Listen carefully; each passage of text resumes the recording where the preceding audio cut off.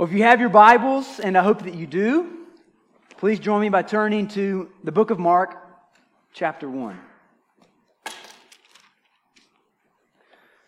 This morning we're studying verses 21 to 39.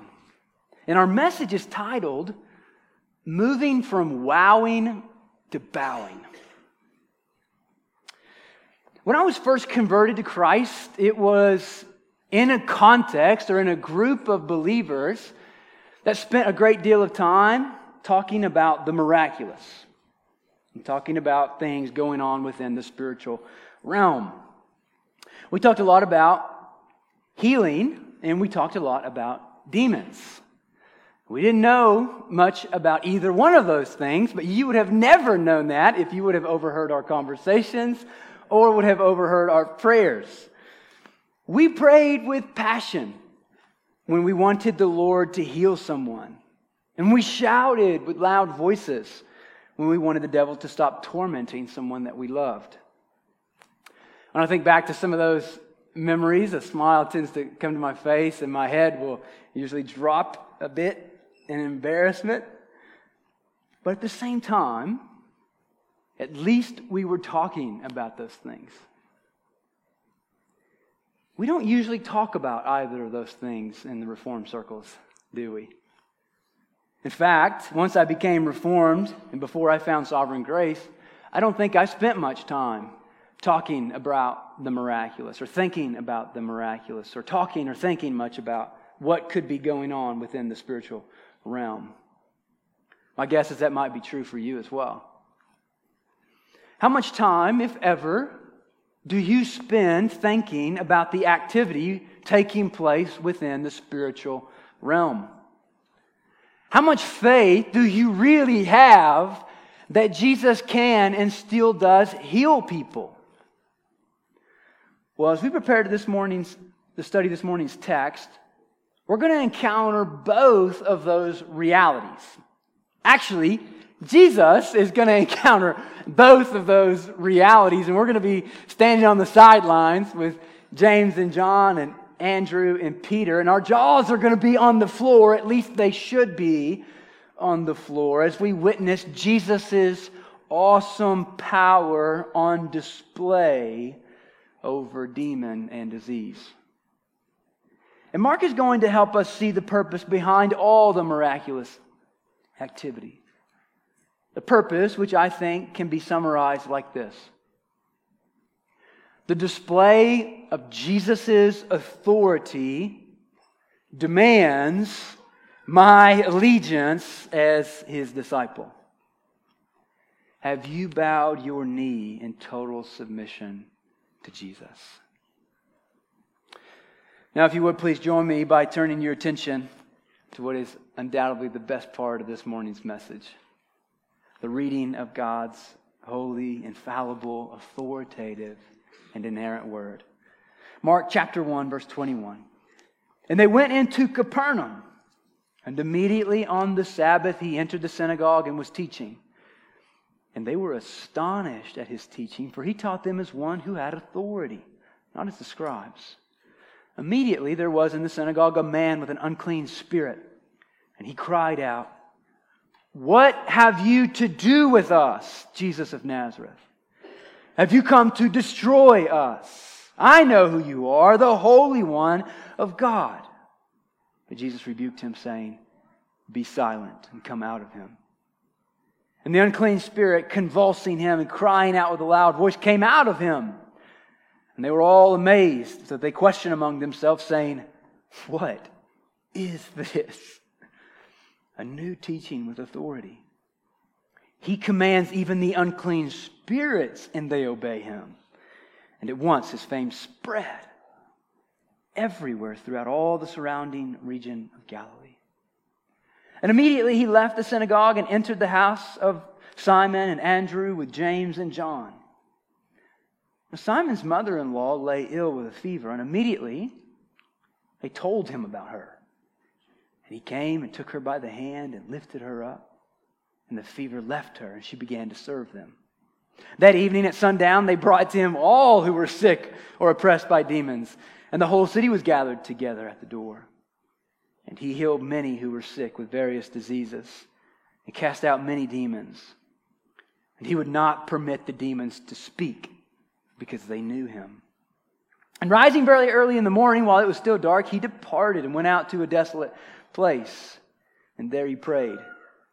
And Simon and those who were with him searched for him. And when they found him, they said, "Everyone is looking for you."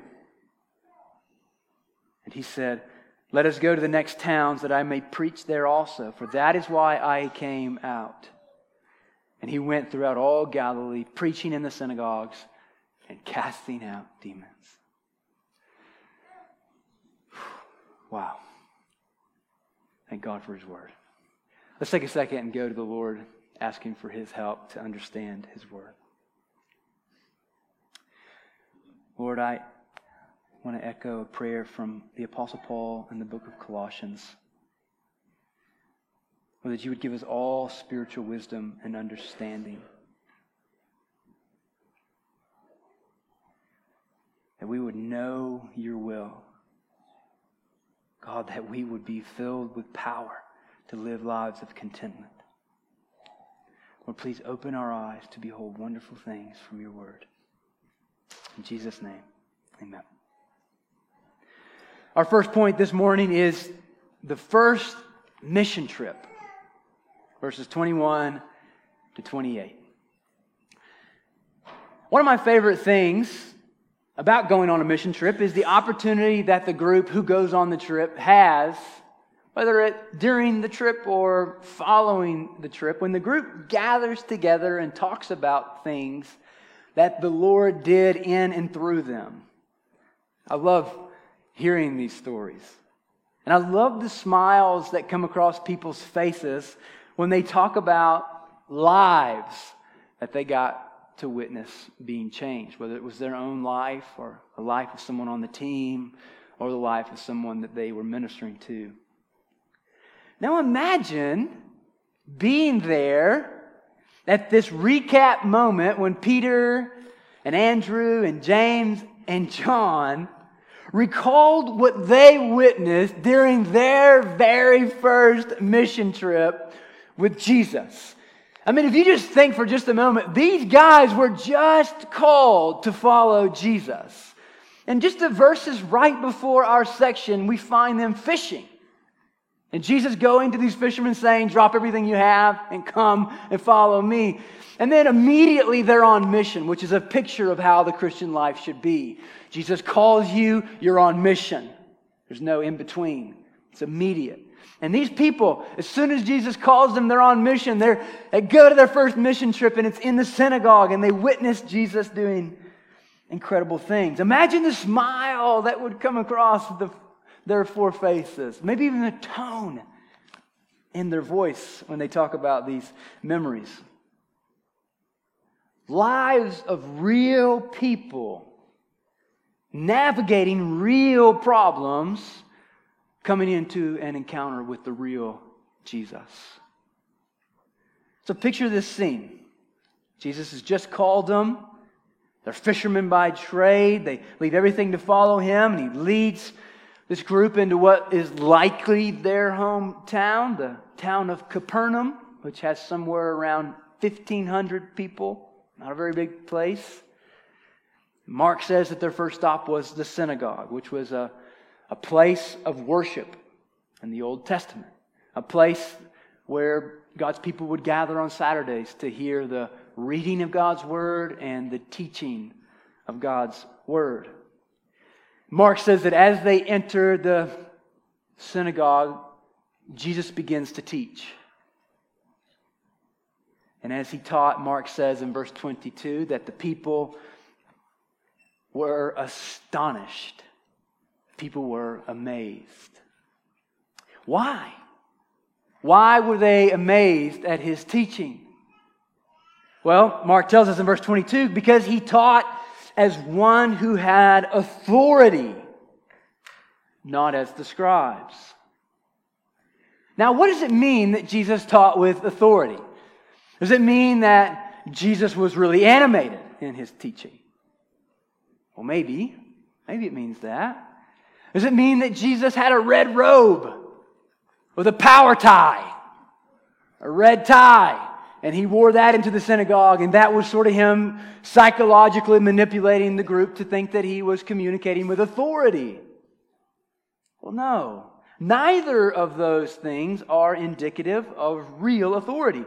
Listen, for Jesus to teach as one who had authority means that he was teaching as one who laid claim on the hearts and the lives of the listeners. He laid claim on the hearts and the lives of the listeners. He lifts you up out of your seat. He teaches as one who makes eye contact with the people, not just physically, but spiritually. He teaches to the heart. He gets your attention not by his grand stories, though he probably had some, but by laying claim on your heart. In other words, he didn't just teach the people about God. That's what the scribes were doing. His teaching took people into an encounter with the living God. Jesus' teaching took people into an encounter with the living God. In other words, as he spoke, the crowd would feel a lot of different feelings. Depending on where they were at in their life and what was going on in their life, they would have a lot of different responses and reactions. Some people would feel a great deal of weight, of conviction as a result of their sin. They would feel the heavy ladenness, the burden of sin, the conviction of sin, the poking, the prodding of sin. Some would sense and see the love of the Father. But no one who sat under Jesus' teaching left the same. And as he's teaching, Mark tells us something unusual happens. In verse 23, a man with an unclean spirit begins to cry out to Jesus in the middle of his message. And he says this, "What have you to do with us, Jesus of Nazareth? Have you come to destroy us? I know who you are, the Holy One of God." Now, most of us preachers would have been panicking at this moment, at this great disruption and distraction. Most of us, probably even including myself, to my shame, would be worrying about, okay, how do we minimize this distraction? Who can we get? Peter, security team, someone get this fella out or this lady out of this situation. How do we escort them out of the room before things get more out of control? But Jesus never gets rattled. There's not one single time in the Gospels where Jesus gets rattled, or he's caught by surprise. There's not a single story where you find Jesus on his heels, searching for ideas in his mind of, what do I do now? Now listen, what's happening right here in Mark chapter 1, this is the very reason why Jesus came. What's taking place with this demonic man, this is why Jesus came. Listen, 1 John chapter 3 verse 8 says this, "The reason the Son of God appeared was to destroy the work of the devil." The reason that he appeared was to destroy the works of the devil. So looking at this man with determination, Jesus doesn't shout or scream or make a scene. He simply says in verse 25, "Be silent and come out of him." There's no chanting, no rocking back and forth, no spells being cast. Jesus calmly says 7 words, and this man's life was forever changed. Be silent and come out of him. And at Jesus' command, Mark says that the demon, in verse 26, convulsed him, cried out with a loud voice, and came out of him. The demon who had possessed this man and sat comfortably in the driver's seat of this man's life had just ran into a collision with Jesus where he is ejected from his unwanted position. What we are witnessing here is, as Jesus says back in verse 15, the kingdom of God is at hand. The kingdom of God is at hand. It is breaking forth into our world. The kingdom of God is breaking into our world. Jesus is exposing Satan, and he is freeing people from Satan's torment. Friend, this should serve to remind us all of the power that Jesus has. The unique authority that Jesus has. So how can this affect you today? How can Jesus' authority affect you today? Well, praise God that because we are Christians, we can't be possessed by demons. That's a reason to celebrate today. Because we are Christians, we are filled and sealed. We are baptized by the Spirit and into the Lord. We are baptized by the Spirit. He brings us into union with the Lord. And because of that, because He inhabits us, our body can't be co-inhabited with demonic. Can't be co-inhabited with evil. So it's not that we can be sealed with the Spirit and then be possessed by demons. That is a great relief. That when we read these stories and we hear about the terror and the torment that these demonic beings bring upon people, that we can't be possessed by them. Nevertheless, we can be influenced by the demonic. We can be influenced by the demonic. We can be tormented by the demonic. We are often tempted by Satan and his band of demons.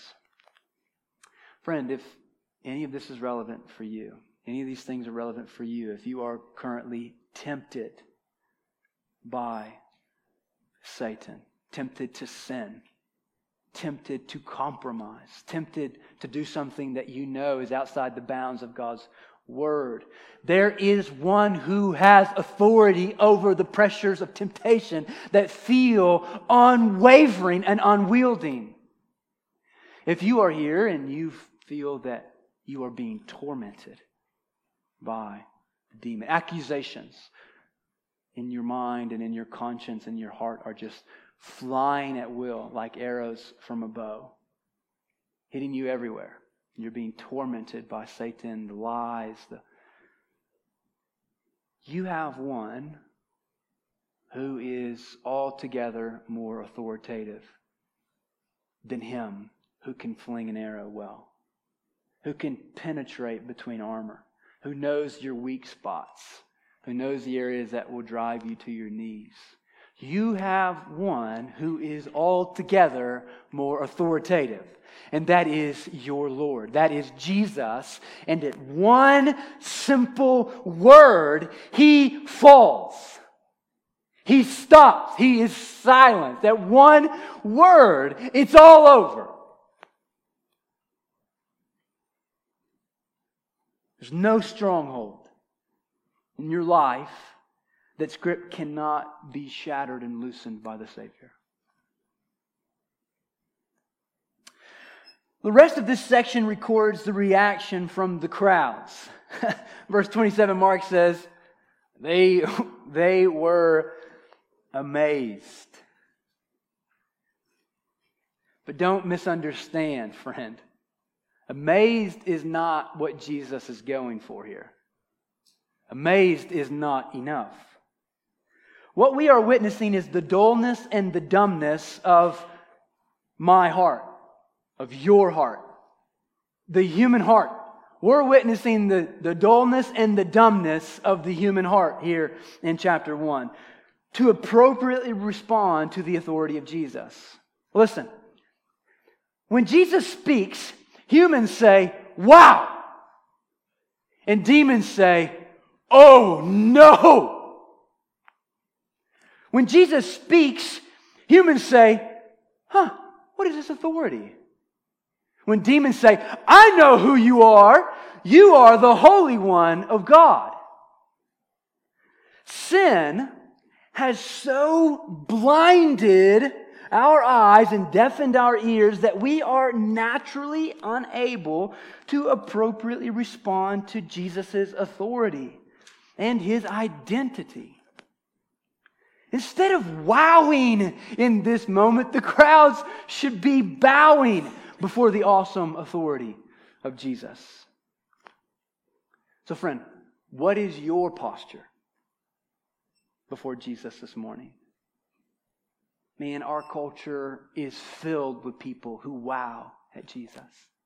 It's filled with people who are enamored with His teaching, the golden rule of being kind to others and treating others like you want yourself to be treated.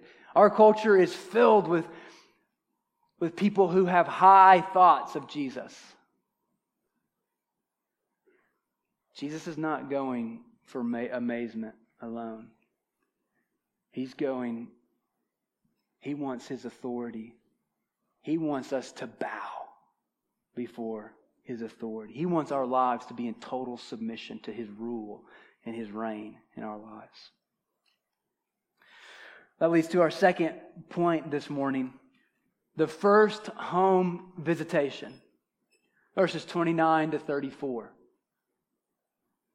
Well, what a day it's been, a busy day it has been for Jesus and the disciples, but it's not over yet. Following this remarkable scene at the synagogue, they quickly leave, and Mark says that they go to Peter's house. And as Jesus enters the front door, he is immediately informed that Peter's mother-in-law is sick with a fever. Verse 30. The reason that they tell Jesus this is amazing. I think it is heartwarming. It is faith-building. Though it doesn't tell us why they say this, we can imply that they felt safe around Jesus. They felt that they could bring their things to Him, that He wouldn't be burdened by their troubles, that He had just done so many things, but that they still felt like they could bring things to Him. I think that is a beautiful, beautiful observation. Now remember, they just met Him. I don't know how long it has been, but they have just met Jesus. They may not even know His last name yet. They just met Him, but it didn't take them long to realize that when people make contact with Jesus, amazing things happen in their lives. So Jesus responds to their request to see Peter's loved one, and Mark says that He walks up to her in verse 31, lays His hand on hers, and lifts her up. I think a takeaway for this could be that there is no request too small for Jesus. Jesus has done public ministry preceding this ministry in Mark chapter 1, where the crowds can see Him, where people can behold His glory. Yeah, that makes sense to us, right? Where you're seen doing good works in front of people, but now in the privacy of somebody's home, Jesus is still doing good things. Friend, what I want this to serve to remind us this morning is there is no request that is too small for Him. Do you have any problems that you feel are too small to bother with Him? You feel like, in light of running the world, holding the world by the word of His power, you couldn't trouble Him with questions about your budget. You couldn't trouble Him with questions about some problems that your car is having. Maybe the dishwasher is going out, and you're thinking, I don't have the money for this particular thing. These are the very things that He wants us to bring to Him. All of these things, little things, big things, all these things He wants us to learn that He wants to hear them. Bring all the requests, little or big, to Jesus. Verse 31, Mark says that he lifts her up, and the fever left her, and she began to serve them. The unique identity of Jesus is being revealed right before their eyes. He not only had the authority to cast out demons, but he also had the authority to heal at will. Well, the fame of Jesus has spread since the interaction at the synagogue, and as a result of his fame being spread in this small town, when night falls on Galilee, Mark says in verse 32 and 33 that the entire town hastily locates Jesus' whereabouts, and they bring all of their sick and demon-oppressed to him. This town of 1,500 people are all gathered at Peter's front door. Man, what a sight to behold. They're bringing everyone that they know who is sick or demon-possessed. But once again, this story teaches us a bittersweet point. People are coming to Jesus, but they don't have the discernment to see that our greatest problem is not sick bodies, but it is sin-sick souls. Our greatest problem is not sick bodies. Our greatest problem is that we have sinned against a holy God and are living under His wrath, and will one day face that wrath in full righteous fury. That's the biggest problem that sinners face, not sick bodies. But here's what's amazing. Though this is the case, Jesus doesn't refuse them. He doesn't stop them at the door and rebuke them. He doesn't say to them, go home and do another Bible study and come back to me when you finally realize that your greatest problem is not your sin-sick bodies, but your sin-sick soul. No, that's not Jesus. And we're going to see that in the book of Mark. We're just going to see that He's far more gracious, far more generous, far more beautiful than we could have ever imagined Him. Though people come to Him and they don't have the full discernment of why they should come to Him, He receives them and He heals them. He welcomes them into Peter's home, and He begins to heal them and to cast out demons. His compassion is on display.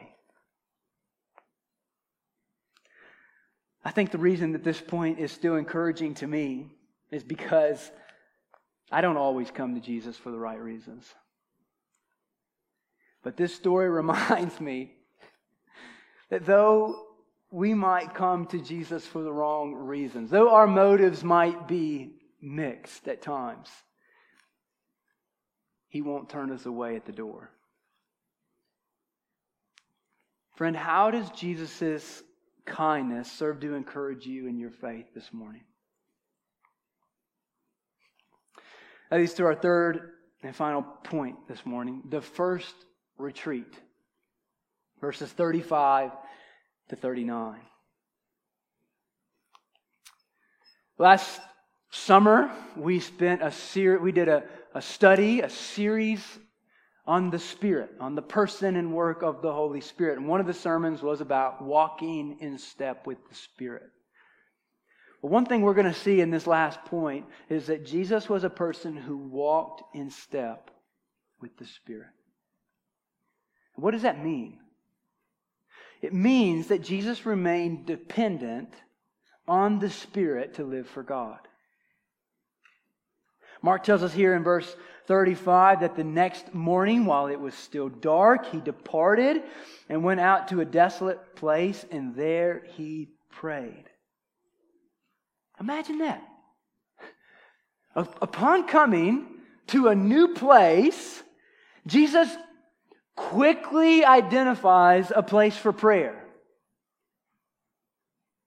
Upon coming to a new place, perhaps for the first time, maybe he's been in this region before, but he identifies a place for prayer, a place where he alone can meet with the Lord.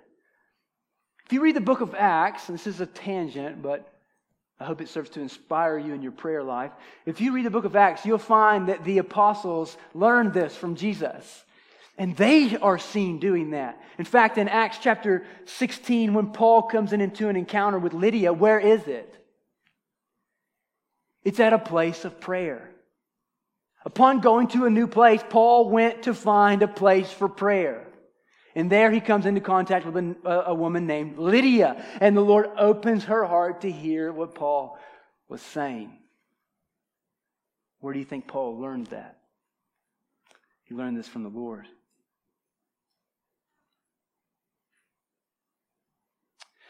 Jesus finds this place where he can meet with the Lord.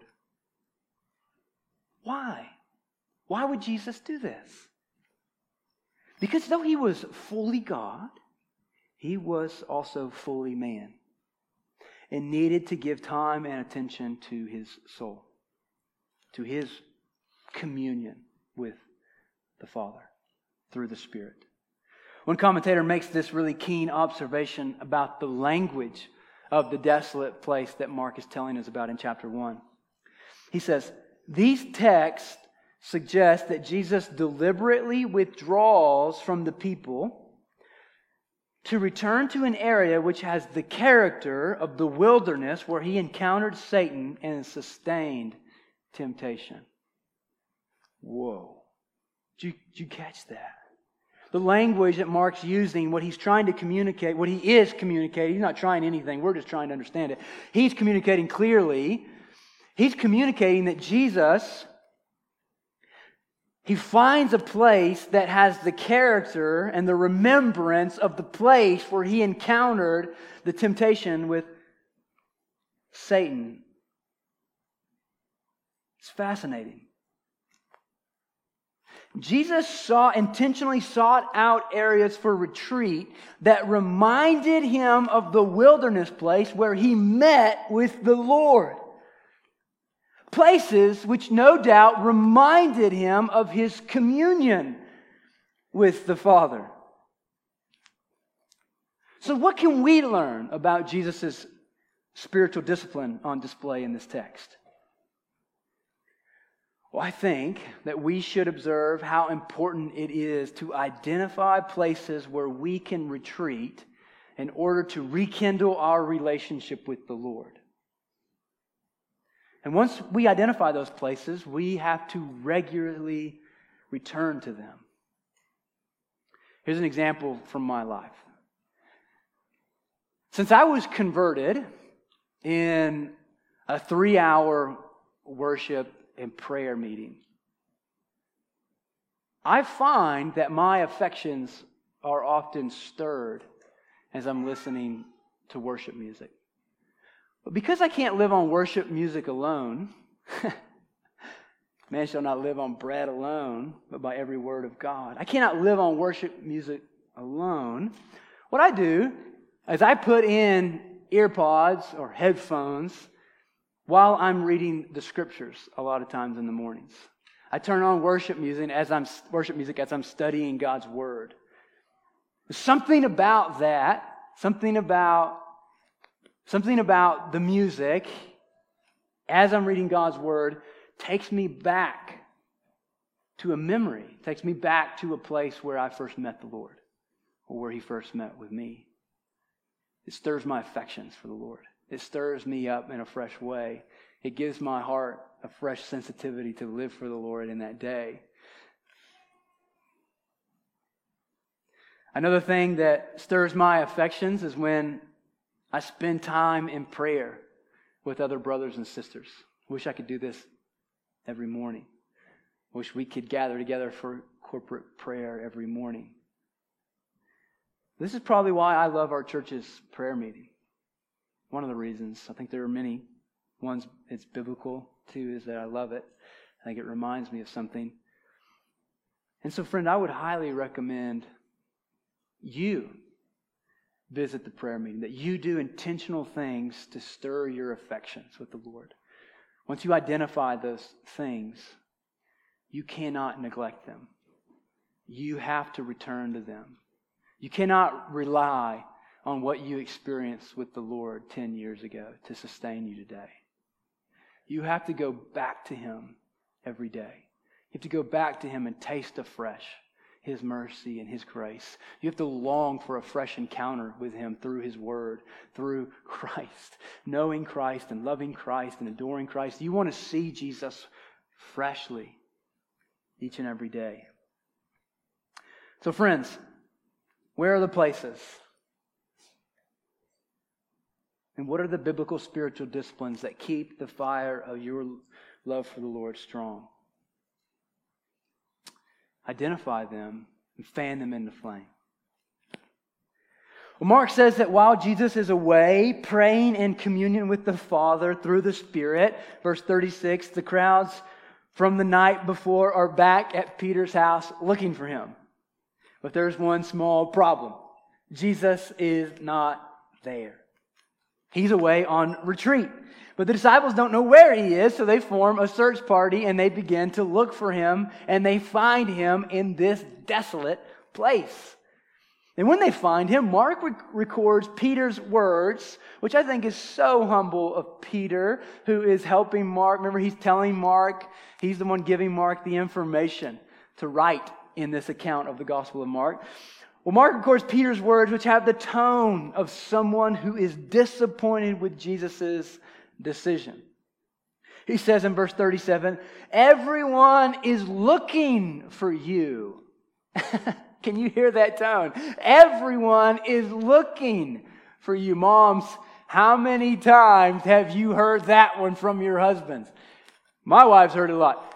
"Sarah, they're all looking for you. They don't want me. They need you." Everyone is looking for you. In other words, what are you doing here when you should be back there?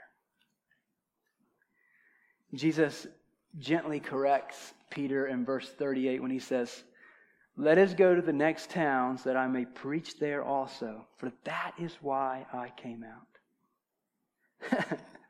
This is the first time that Jesus is going to correct Peter, but it will not be the last. Jesus needs Peter to understand the primacy that preaching plays in the advancement of the gospel. He's going to be one of the first preachers of the Christian church. And he needs to know convictionally the primacy of preaching in the advancement of the kingdom. And Mark says in verse 39, as Jesus goes through Galilee preaching the gospel, the works of the devil are exposed. And as they are exposed, Jesus casts out demons and he heals the sick. Jesus has a preaching ministry that exposes the demonic and the healing, not a healing ministry that exposes a need for teaching. It's a preaching ministry. It's a teaching ministry that exposes the works of the devil. And once they are exposed, then they attack them. They address them. I think that's how we have to live as Christians. That we are a church that knows the primacy of preaching for the importance of the advancement of the kingdom, and as individual Christians that we know the primacy of sharing the gospel through word, sharing the gospel. You want to start a healing ministry, that's fine. But you need to have the word. You need to be proclaiming the word. You need to be proclaiming the gospel first and foremost. It's the gospel that exposes the works of the devil, and then you address this. You want to have a demonic ministry? I don't have a blueprint for that one. You have to have a ministry of the word, ministry of sharing the gospel, of going and proclaiming the gospel. And when those things are exposed, address them the best you know how. Jesus, you have authority over this demonic. Or you want to pray for somebody's healing. Jesus, you can heal at will. Will you heal this person? You can cast this demon out. You have authority. But don't start there. Start with proclaiming the gospel. So friend, what does your relationship with Jesus look like these days? Are you like the crowds who are only full of wows when you think about Jesus? Don't get me wrong, and I think you know this, I always want to be amazed at the gospel. I want to live a life amazed by grace. But being amazed is not enough. Our wowing must lead to bowing before His authority. The display of Jesus' authority demands my allegiance as His disciple. Have you bowed your knee in total submission to the Lordship of Jesus Christ, friend? Let's go to the Lord in prayer as we close. Father, thank you so much for your word. Thank you so much for being with us, helping us. Thank you for your love for us in Christ. Thank you for giving us the Spirit. Lord, help us to live our lives in total submission to Christ. Lord, as we transition now and turn our attention to a time of corporate care as we spend time praying together, Lord, would you use this moment, this time where needs are, as the word has just been proclaimed, right? Lord, the word has just been proclaimed. Lord, would you please now expose areas in our hearts and in our lives that need to be addressed, areas of temptation that need to be prayed for, areas of sickness where hands need to be laid. So Lord, please come and help us to pray with one another and for one another. In Christ's name, amen.